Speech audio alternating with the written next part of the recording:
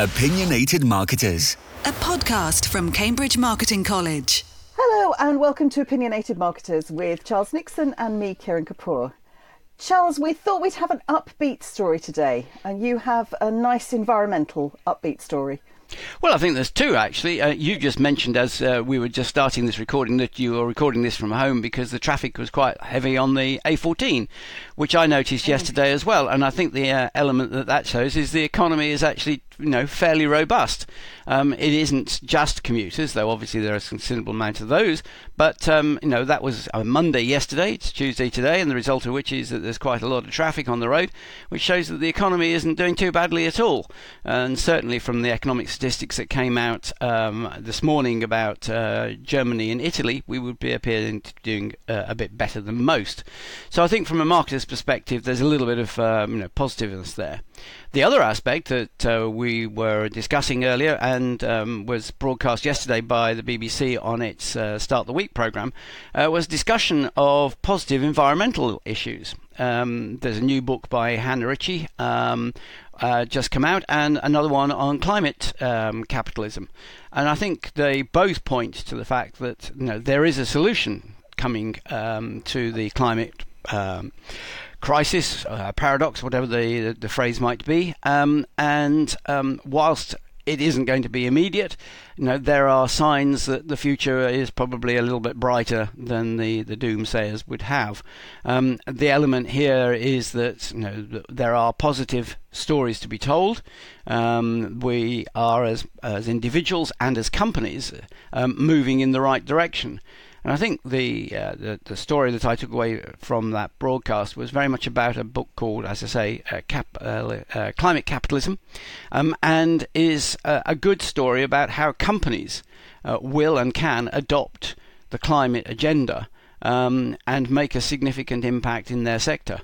And given the fact that we are looking for smaller growth in the economy and limited population growth, the only way in which companies are going to make significant inroads is in appealing more to the population.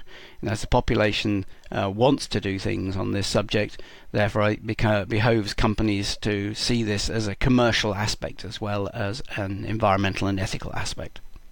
Yes, it was the Start the Week discussion was very interesting on how it's consumers that are starting to pushing the view of climate capitalism and how consumers are expecting and demanding. And I think we've seen this before, but not in...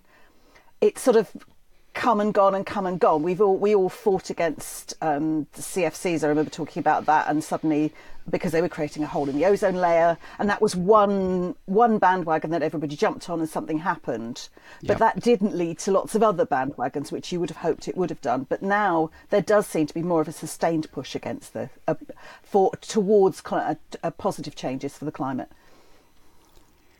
Yes, I think everybody, when asked, would want to improve the nature of the environment and to see us in a stable climate situation. There's too much of it on the news, whether it happens to be summer, autumn, or winter. These days, there is some aspect which is linked to climate change, and I think therefore, given the opportunity to spend their pounds in the right way, most people will do so. There is an element, obviously, of inflation, and therefore it's hard to make ends meet, or harder to make ends meet. But that still doesn't mean that you cannot allocate the pounds that you do spend in the right way. The more people move and get lauded for their attempts as companies to reduce their carbon footprint, to source locally, or whatever it happens to be, the more the impetus builds, and we get to a point at which there's a tipping point and everybody only wants this type of product because it is environmentally much more friendly than the old version. Yes, and what I also took away from the Start of the Week was how much it wasn't just doom and gloom, and that individual actions mattered. And as marketers, we often talk about you have to make people feel positive and want to make a change. And if there's too much doom and gloom, actually consumers switch off. it's too difficult, it's too complicated, and I've got other things to worry about. So the idea that there is a movement for positive messages and positive, if you do this, it will make a difference, I think is really important. Oh, very much so. Yes, I think the conversation historically has been there's nothing I can do about it. It's all up to the government. Now, as one sees the governments get themselves into more and more of a tangle, everyone realises that they've got to do something themselves, even though it might be limited.